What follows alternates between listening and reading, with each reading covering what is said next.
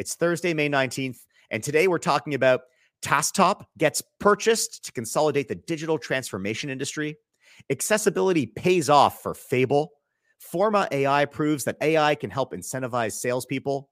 Round 13 launches the Digital Asset Market Fund, and ChargeLab raises $15 million USD thanks to a pivot. Let's get started. First up, TaskTop gets purchased to consolidate the digital transformation industry. Alex, what is a digital transformation industry? Very good question. It sounds like consultant speak. It sounds like Gartner report speak, and I think it is. It's basically a fancy way to see the tools and technology to help large enterprise digitize their business. Okay, now I wanted to say gets acquired, and you wouldn't let me say gets acquired. You wanted to write was purchased. Why did you want to say purchased? Well, we'll get into what this purchase means here. But this company was not sold. It was purchased. It was bought. If you go to what happened here, there's an 8-year relationship with TaskTop and PlanView working together. And I think that resulted in a champion at PlanView saying, hey, we've been given a green light to go do acquisitions. We know these guys. I'm going to pound a table and buy them. So this was not something that, TaskTop woke up one morning saying, let's go run a sales process. They were purchased by a partner of 8 years. And do we have any details on the purchase or on the deal? Well, the details weren't provided. So we don't know how good of a deal it was, what the purchase price was. But I think for multiple reasons, you can believe that it was generous, that everyone did well, and they chose not to release the data. Now, what's more interesting to me is why we believe this company was purchased and what the rationale for it could be. So I want to know. Give me your rationale. So you're looking at this company. So let's be clear. PlanView is owned by 2 private equity firms. They were acquired by another private equity firm for $1.6 billion about 2 years ago. So private equity firms, when they acquire a company, they make money in one of 2 ways. It's either through financial engineering or through improving the overall operations and bottom line. I think financial engineering is much harder to do when interest rates are low. And when you buy when 2 private equity firms are buying from one private equity firm, probably all financial engineering has been done. So you've got these 2 private equity firms own PlanView. They're looking to improve results. One classic way to do it is to consolidate an industry. And, when you purchase a competitor adjacent company, it lets you improve revenues, because in this case, it's an adjacent industry. So, hey, we can now sell more to the same customer while removing costs from the business. You don't need 2 CFOs. You don't need 2 salespersons to cover one. So this seems like it's a strategic purchase. And it gets a company that has a fair amount of size. You're talking about a company that will have $400 million revenue, 1,200 employees, and 5,000 plus enterprise customers. Now, you always say that the best companies get purchased, not sold. Yeah. So what usually happens, and how is this sort of a different process? So let's say when your company's being bought, like acquired, it's very rare that an acquired company wakes up in the morning going, hey, we need a strategic purchase. Let's go find the best company and acquire it. So what's usually happening, an acquisition or a purchase is being done by someone that's basically saying, this is important to me. This is going to be strategic. It's going to improve my business.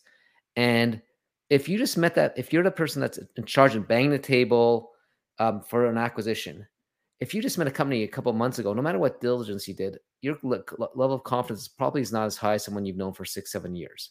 So you're probably paying them a lower price. You can put more terms on the purchase. So what happens, the best companies that get bought is they're either well-known in the industry to be an excellent company and a strategic asset, or they have a lot of partners they've been talking for a while. Maybe they're actual partners you've done business with. Maybe it's just companies they catch up with. But there's usually a relationship and understanding and trust between the acquiring company and the company they're buying. Now, flip side, if you're being sold, let's say you say, okay, we have 5 months runway left, or I found I have no desire to do this now. You start knocking on doors, and you hire a bunch of investment bankers, and you get a bake-off. You'll get interest, but there's no way. It's going to be very hard for the 2 or 3 people sponsoring this acquisition to pay top price, to put their career at risk for someone they don't know as well. It's like And buying a used car. There's information yeah, asymmetry in that case, and so there's a premium that has to be done, which is why I love it. The best companies get bought, not sold. They're not marketed. They know each other. Who's the winner in this deal? Who could have won? Who could have made some well, cash? Who set up well for the future? again, without having any details of the terms, I think everyone's actually done pretty well from this deal. This deal feels like one because again, difference between being sold versus bought. Sold, you sort of take the best price, you wipe your hands clean, you're done. Here, I feel you've got a company in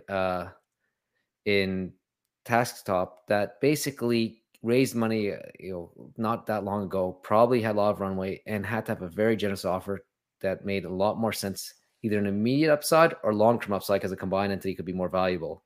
Yeah. So I think TaskTop and its investors made it off well. PlanView probably made a purchase they've used very strategic, and eventually the PE firms that own PlanView have done well. Now, I hope the employees did well without knowing either company really well. I don't know if there's a good incentive plan. I don't know if there's good options. But this feels like a deal where there's a lot of winners. I love that. I love deals with when everyone wins together. So give me a summary. If you're listening, you're part of the TechTO community. It's your first time hearing of TaskTop. It's your first time hearing of PlanView. You never knew that the best companies got bought, not sold. What can you take away for your startup and your technology company? What can you learn from this deal? Well, I think we've already banged it that you want to be bought and not sold. So I think the key thing here is start building relationships with potential acquirers early on. Not saying, hey, you want to sell, but you're better off knowing your competitors. You're better off knowing your potential partners. And there's a lot of fear in founders, and there's a lot of VC firms that'll say, don't do that. But like, it is better to have those relationships, because at worst comes to worst, you have champions that you can do partnerships with, or maybe people that go to other companies that you can do partnerships with. There's, spend the time to get to know the people in your industry. And I think that's a key takeaway here. And second of all, if you want to be sell to enterprises, have a sexy industry like digital transformations. Oh yeah. Like I'm reading about these companies, and I feel like this was written by a consultant and partnered with Gartner, and there's a lot of money made just to be naming this industry. That's right. If you don't have a magic quadrant named after your industry, you're doing it all wrong. Yeah, I love it. Hey, if you're looking for more insights on what's happening in the digital strategic transformation industry, or just the Canadian tech ecosystem in general, more likely the Canadian tech ecosystem in general, you've got to subscribe to our TechTO newsletter. Alex, give us a sneak peek into what we can expect in our inboxes tomorrow. Well, it's actually what I'm most excited for. I think it's a long weekend this weekend. I'm never sure. I've been told my kids will be home on Monday. So hopefully that means I have some downtime, and there's going to be lots of recommended media to read, to consume. And I'm looking forward to actually getting some interesting articles or insights. I'd say what else I'm looking to is beyond our newsletter is we've started dropping some new podcasts for our list. I think there's a 3 Commas podcast being dropped soon, and you'll have a Rocket Ship 2022 podcast. So look out for that. Learn about these great billion-dollar companies and how they got there, or learn about the cultures of companies that you may want to work for. I love that. And all that will be in the newsletter, right? Yes. So you got to subscribe at techtO.org/newsletter. All right, next up, accessibility pays off for Fable. Okay, let's start with the payoff. What's the payoff here?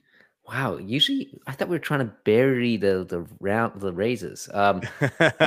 Fable announced a new round yesterday, or this week, at 10.5 million USD, led by 5 Elms Capital. So they seem to be doing well. The company has revenues in the 7-figure range, so they haven't disclosed exactly how much, with customers like Microsoft, Slack, Shopify, Walmart, and Meta. So big enterprises want Fable are Fable's customers. It's enabling to continue growing by raising capital. Okay, so now let's talk about Fable. If this is your first time hearing of Fable, I think you're behind the times. What does Fable do? So Fable helps companies make their sites more accessible. Now, historically, when companies make the website or apps more accessible, they use a bunch of tools and standard procedures, and they don't really consider that, accessibility in the design phase. What Fable does is they offer basically a marketplace that helps you find the people that you want to make the site accessible to, and gets them involved in the design process, who they provide feedback. So from day one, you can basically build your products with accessibility in mind. What they're going to be releasing soon, or just recently released, is a bunch of videos and the tutorials on how you can think about the process and how you can do this without, I guess, if you can't afford to access their marketplace. Right. So it's basically bringing experts to come and comment on your design, your process, different diversity of opinions and insights on how to build your products. How big do you think the market for internet accessibility is? Well, according to some research out there, a large portion of the population has a hard time interacting, accessing internet and mobile websites. These are people, you naturally think about people that are hearing or visually impaired, but people who've had a stroke, the elderly, people with Parkinson's all have trouble. So the estimate's about 15% of the population. Wow. Okay. So it's a big market out there. And so far, I mean, it seems like they've got some real traction here. Are you impressed with the numbers that you've seen and the traction that you've seen from an outsider's perspective here? So I'm impressed with what I've seen so far. The next question I usually ask is, can this be venture scale? Can this be a fabled unicorn for Fable? So love the execution, love the problem they're solving. I'm not sure. It's a marketplace. I'm not sure if those revenues are the GMV or that's their take. Mm-hmm. And then you're talking about some really big early adopter enterprises. Again, don't know how many customers have, don't know exact revenues, but my feeling is the revenues, the revenue per enterprise is 6 figures, probably low to mid. So if I were to do back of the envelope math and thinking what the margins could be, because if this is GMV, their margins are great. Even if I don't think it's a 80%, 90% software type margins. Yeah. I think it's going to be very hard for them to get to venture scale. Got it. Well, I guess a lot of these services they might be able to bring in house and actually capture some of the margin versus the take rate on the marketplace, right? Well, I also think that tutorials via video might be a way. Hey, you code those once and you charge a subscription fee. That's nice. That's nice margin.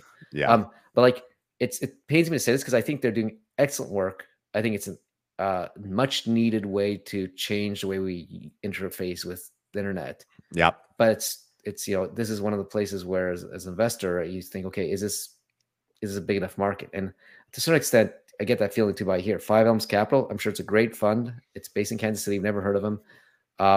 There's 4,000 funds in the States. Lots of them will make great investments, but it's not like doesn't seem like it was the one that was a lot of people were trying to get in a lead. Trust me, 5 Elms is saying the same thing about N49P. Oh, I'm sure, and I have no problem with that. Makes sense. Okay, so if you're building your startup here in Canada and you're tuning into the podcast today, what are we learning from the Fable story, from the Fable? Well, I think the first thing is look, any technology or any new trend that starts is adopted by the early adopters, and as it goes more and more mainstream, the size of all the customers that they're not serving well become huge. Like you're talking about now, basically everyone's on the internet or uses a mobile phone. So you're talking about 15% of the population. So it's something people said you're probably worried about accessibility since the start, but it was hard to pay attention to it and wasn't necessarily economically viable. I'm not talking about it's probably not even economically viable for small business, let alone a venture scale business. Yeah, well, 15% of everybody is a big number, but 15% of early adopters is not a big number. When I think in the late 90s, there's 3 million people on the net, right? So even 30 million. You're talking about not a small port. We got it, Alex. You're one of the first people on the internet. We know you've been around. I'm old. I know. Thanks, Jason. I think the second thing is when these opportunities scale, the people that solve it will not be the people that started the trend, because unfortunately they don't have the mindset. They can try to deal with it, but it's not native to them how to solve it. So I think what's interesting here is you had to have someone new take a new basically bring the inclusivity, bring a new way to get the inclusivity to solve the problem. And I bet you these solutions will be better for even people that don't have trouble accessing the internet. I think the second thing to learn here is a lot of companies start by going to SMBs to sell and then going up, right? Okay, we got SMBs. Let's go to medium-sized business. Let's go to enterprises. I think this company did the right thing here by targeting the mega companies. And you had to, because for them, again, 15% of their potential customers is huge. And the ROI was much easier to sell to both their customers and probably was also good signaling to their employees. Yeah. So they have to go up, then they have to adjust their margin to go down, which is a bit harder because when you're selling SMBs and making money, going up to sell enterprises has a bunch more cost, but it's easier because you know what to do. This is going to be, I think, much more difficult way to go, but it's the way to have to go about it. Yeah. Got it. So are you recommending that folks do the time tested and true SMB up to enterprise, or do you think you just have to know when you need to go enterprise down? I think you have to know when you go the other way, right? Like I think in this case, if you went to someone at 10,000 customers and said, "Hey, we're going to get you another 1,500," the amount they can pay is not much. But when you're talking with like hundreds of millions of users on Facebook, yeah, improving experience for 30 million, there's definitely an ROI. Huge. Yeah, it's much easier. Awesome. Well, look, Alex, some things to chat about when we continue our IRL events, because we're bringing those back. TechTO is in real life all summer long in Toronto and Vancouver. If you're in Vancouver, you got to mark your calendar for June 13th. And if you're in Toronto, you got to circle up June 21st at accessible venues, of course. So you got to come meet and mingle with the brightest minds in Canadian tech with some great food and drinks. You got to reserve your ticket at techtio.org. Alex, I know you were at a Toronto event, TechTO, last night and last week. What's it look like out there? It looks amazing. It's nice to see people in high fidelity, real life, and interact with people. And I think, it's the side conversations that I missed, and the ability to randomly run into people or meet people I didn't know. Just fabulous. And we had 3 great chats yesterday with founders that talked about how they've emerged from this thing called the pandemic stronger than they were going in. I love it. I love it. We heard about companies that had to do quick pivots. We heard about in the pandemic. We heard about companies that benefited from the pandemic, that had to shut down in the pandemic. And now we've got the ones that are emerging stronger. All right, next up, Forma AI proves that AI can help incentivize salespeople. Okay, what's so cool about Forma AI, Alex? So we've talked about sales enablement. We've talked about AI a lot, but there seems to be 2 things Forma is doing a bit differently I haven't seen before. One is when you talk about AI, you talk about how AI just makes machines smarter. Then you get really interesting stuff where people say humans and machines are better than machines and humans. Like that's like the chess masters, diagnosing cancer in patients. But what I've never seen before, or I can't recall seeing, is using AI to incentivize humans. So what Forma is doing is they have used AI to get the most optimized sales incentive programs in real time to make, using real data and the company's strategic goals to incentivize salespeople to achieve the company's goals. So it's basically using AI to basically put the carrot for humans. I don't know if that's the analogy they'd want to use. And I think the second thing here is a lot of sales enablement is really making the sales process better and improving this. And there's a bunch of companies and Excel that's used historically to track commissions and track incentives. But this is an area of sales that really is underpenetrated, and there's a huge opportunity here that I haven't seen much. Like, let's actually figure out the incentive structure correctly. And what's underpinning is the insight that the sales incentive package isn't one size fits all, that depending on your industry, your type, your pricing, the people that work for you, different amounts of I think it's all that. And I think sales at the basic level, salespeople are incentivized by their targets and how they're compensated. Yeah. And the bigger a company is, the more stakeholders are involved in it. There's HR, there's product, there's a strategy. And historically, these get complicated and messy. And it's a place where humans can only move so fast, and the collaboration between all these different people to make what's best for a company and gets the right incentive is hard. Yeah. So this is basically enabled collaboration better by making a better process, but also then takes real data to say, okay, we're underselling this product that actually has a better margin. So what can we do to incentivize that more? Or, so it's basically doing what does AI do? AI makes decisions cheaper and faster. And to get in sales incentive structure when we get 20 different stakeholders takes time. And so now this is able to do both. The proof is in the pudding. Is it successful? Looks like it. They grew revenue by 4 times in 2021. Wow. The biggest competitor seems to be Excel and spreadsheets. And so they're getting customers like OpenTable, Autodesk, and other large enterprise sales companies. And they just raised a $40 million Series B led by Acme Capital. Yeah. On one hand, you don't want to compete with Excel. On the other hand, there's so much product to be built by productizing a spreadsheet. So pretty cool. Hey, if you're building your company and you also want your top line to grow 4 times in the pandemic, what can you learn from Forma AI? Well, first, the opportunities, like you said, is Excel still can be disaggregated. All these things that we use Excel for, it wasn't meant to be used for. So there's still a lot of opportunities to disaggregate Excel. So look for problems that are being solved by paper and pen or Excel. And if it's big enough, there's an easily $1 billion opportunity. I think the other thing is, this is a reminder that we're still in the early days of AI and machine learning.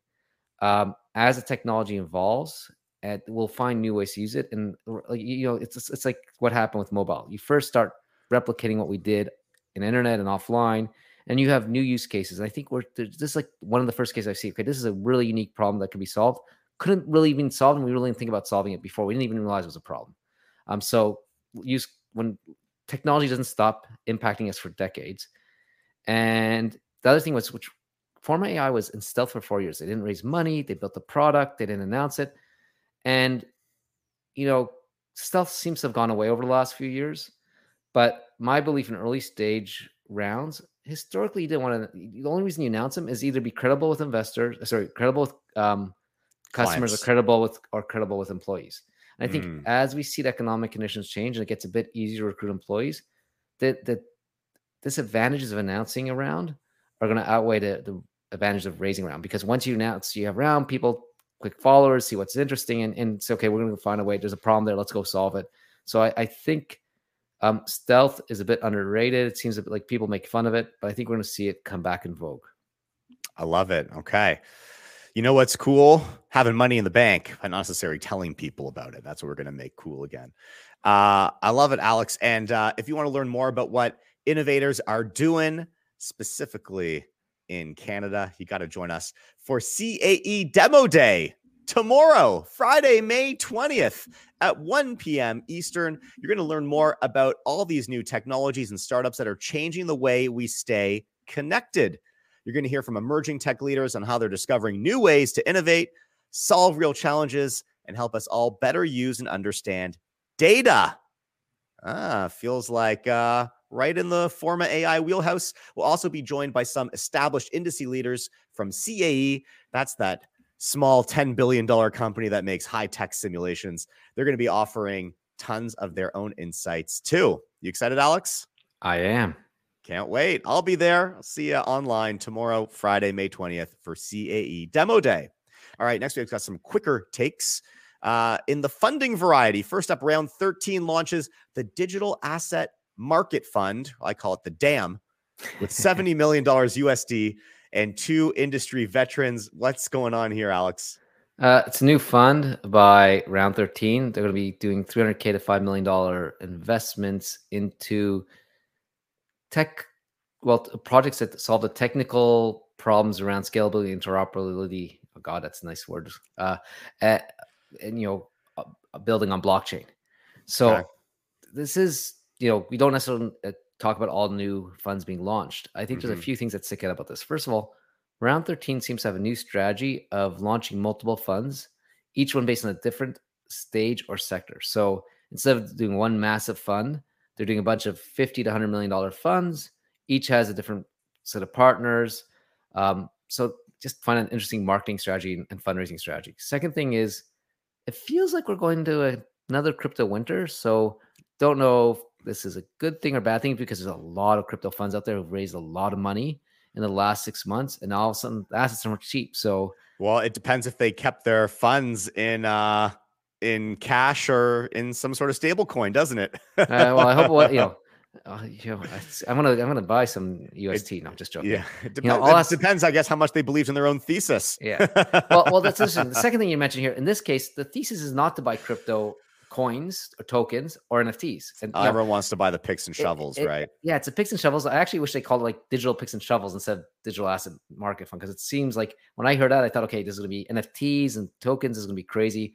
So it feels a bit, off. And I don't know, for some reason, this feels like a very Canadian approach to this market, which is not a good thing or bad thing. But like, I feel in the States, you're going for 70 million, you're doing a crypto fund, you go under your own banner, you call it something that's crypto-like, not, and so just that, neither here nor there, but I don't know, feels very Canadian to me. What does it mean if you're in the TechTO community? Why do you care? Well, I think a lot of our communities interested in Web3 is interested in building there, and here's another door that's explicitly open for the picks and shovels of the Web3. So you should know they're out there. Call them up, get access to that capital, and put it to use. Yesterday's FinTech event, there was a couple of people building in DeFi. So I'm sure they should be knocking on round 13, because $300K to $5 million gets early on. That makes sense. That's Bruce, right? Call up Bruce. Get the check. All right. And last up for today, ChargeLab. ChargeLab is announcing a $15 million US raise thanks to a pivot. It's actually a couple pivots. So what they do now, they build software to manage EV charging equipment, and it can be used across a variety of charging networks. So they want to be the EV operating system.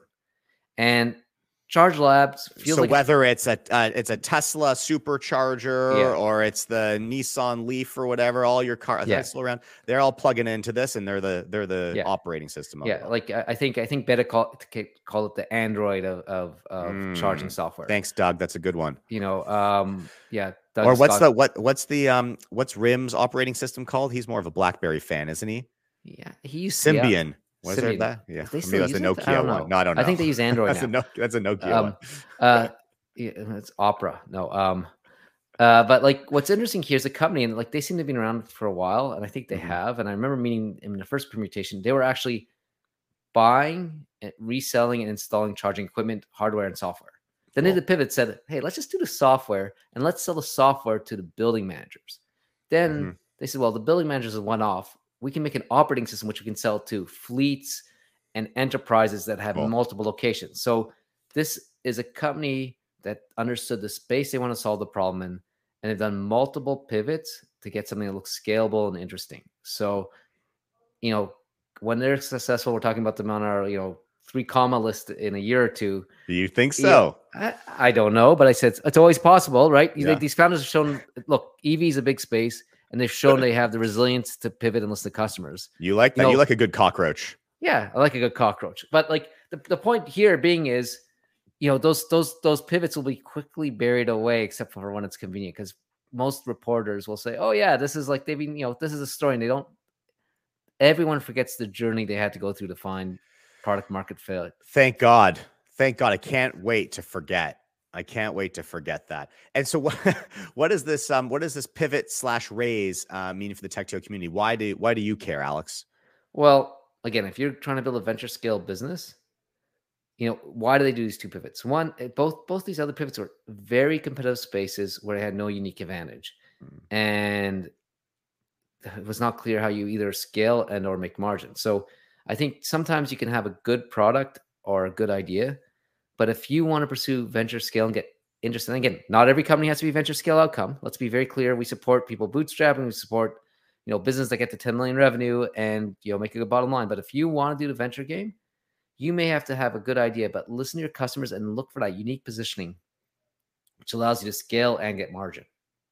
And like operating systems to fleets and enterprises is a lot more scalable than, selling to builders and installing hardware. You're wearing your red ocean shirt. You got to find that blue ocean, right? It's a fintech shirt. Oh, it's a fintech. Very nice. Thanks, Alex. Holy cow. What a week in Canadian tech. As always, got to like and subscribe wherever you're watching or listening so you don't miss one episode. And you got to share your takes with us on This Week in Canadian Tech. And we'll see you shortly on the Techtio Insider Membership Program. We're in the business of delivering impossible things. We're in the business of delivering things that nobody's ever seen before. If you build that culture, you'll come up with really cool and innovative stuff, and literally could be in the next multi-billion-dollar idea. So this conversation is largely going to be about scaling yourself and scaling your leadership team. I want to talk about one of the biggest struggles that I think a lot of startups face early on, which is building initial traction.